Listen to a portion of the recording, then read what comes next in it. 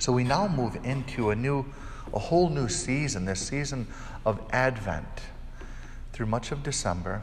And then we come to Christmas Day, and then the 12 days of Christmas, and then Epiphany, and all the seasons continue to move forward. Advent is a fairly,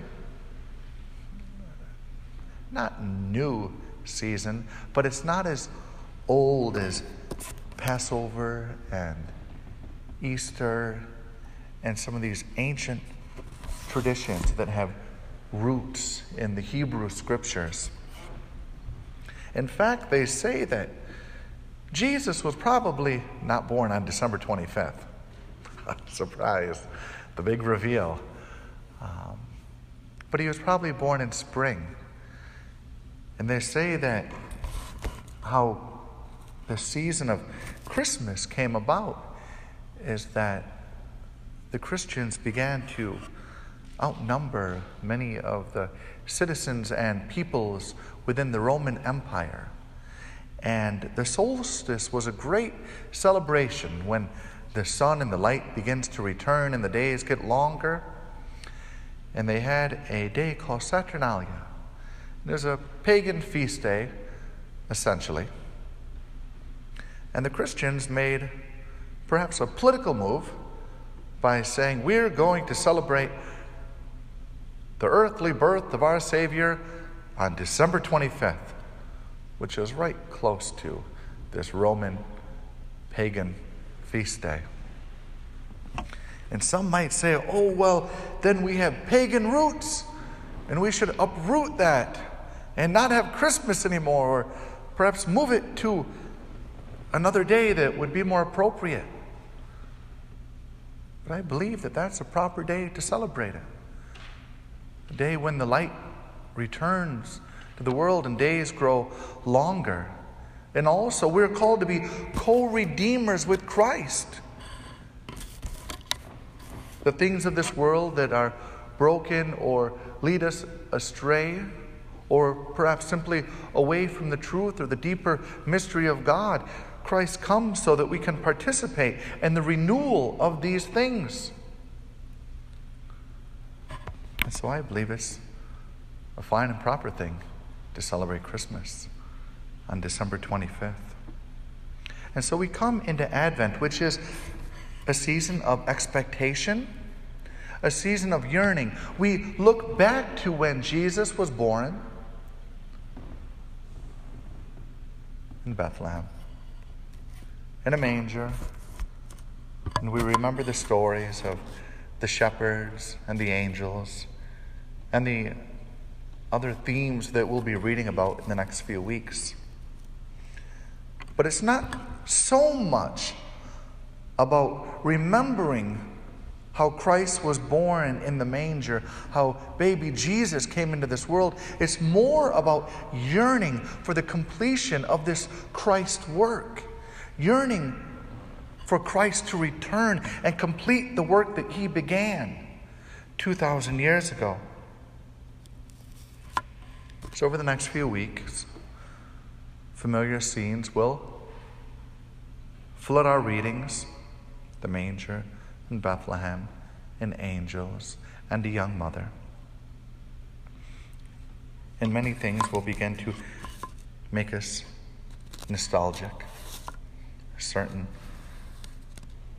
songs or scenes or scents may remind us of the holidays.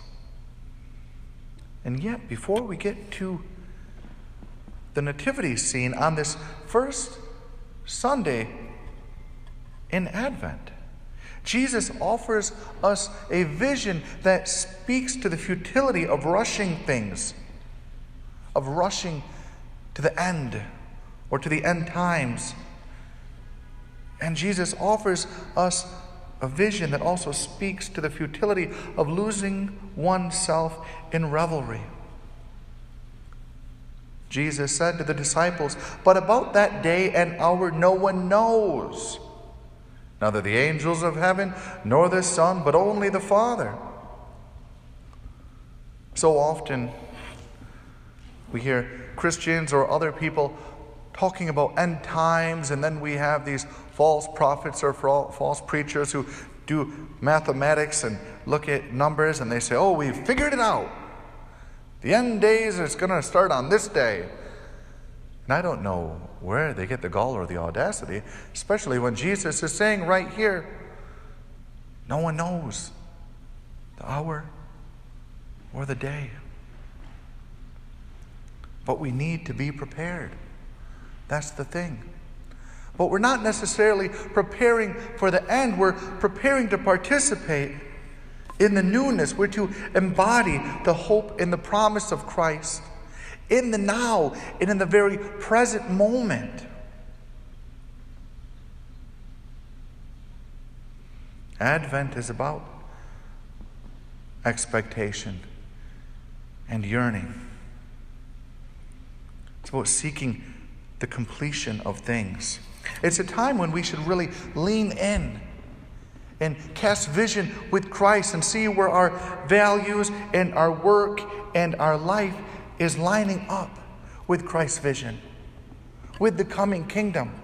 This is a time to reflect on our interior person and the steps we put forth for ourselves, and to see where are we going, to slow down, to pause, and to see if the vision we have for our life is in alignment with the kingdom vision, with Christ's vision. And so often we don't even consider these things. Maybe New Year's comes and we make some grand resolution, but we're called to be a vision people, to slow down and consider these deeper things even now, not just for a day, but for a season. And then to seek to live fully into this, to embody that hope and that peace and that purpose and even that struggle as we move through into the promise. This passage can at times be a little problematic. People want to dig in here and try and figure out when the last day will be. Or they look in here and they say, oh, one will be at the mill and the other will be taken away, and two will be in a bed and one will be raptured away, essentially. There's some problematic theology that has come from these passages. This rapture theology, which some of us may have grown up in, starting with myself. My grandparents have this painting in one of the bedrooms in their home. And it has it's a cityscape, and it has cemetery here. Some spirits are being raptured up. And then you have people driving, and like the driver's being raptured up. And it's just a crazy scene. Very exciting. Growing up, looking at that, I just spent so much time looking at it like, oh, that one's going to make it. I wouldn't want to be the passenger in that car, and other such things. But the thing is, this is not good theology. Rapture theology is less than 200 years old, and it's essentially escapist. It's us trying to escape the world and have this disembodied spirituality where some are taken and some are left. But we're called to have an embodied theology. It's not that our spirits go up and we're away, but we're to do the work now. It's not that we look forward to the end times, but we look forward to the next day. We look forward to the newness and the first day in the eternal season. And we participate in that eternity now, because we are called to be an eternity people, a Christ people. This is what dwells within us and the fruit that comes from us.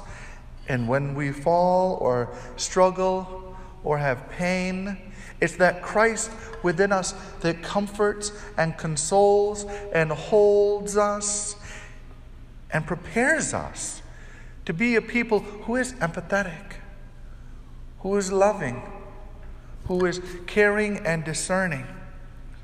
But it's a journey, and it's not so much us, but Christ in us that makes us a people, that grows us and deepens us and matures us. So I pray that as we lean into this Advent season that we expect great things, that we cast vision, that we take time to slow down and consider what gifts, what skills, what abilities might I give to the coming kingdom? How might I live into the promise even now in my vocation, in my occupation, in my status, in my neighborhood, in my faith community? How might I live more fully into Christ's promise for each of us? How might I love better? How might I allow others to love me better? Might we all enter into this season expecting wonderful things and yearning for the fullness of Christ's return. Let us pray. Lord, we praise you and we thank you. We thank you that you comfort us and console us, that you breathe into us, that you have prepared a way for us. Let us lean into your promise, O Lord. Let us not stagnate or become static, O Lord, but lean into the dynamic promise you have for us. Give us faith, O Holy One, to move forward and to participate in this co-redemptive work. We love you, Lord. We pray this in Jesus' name. Amen.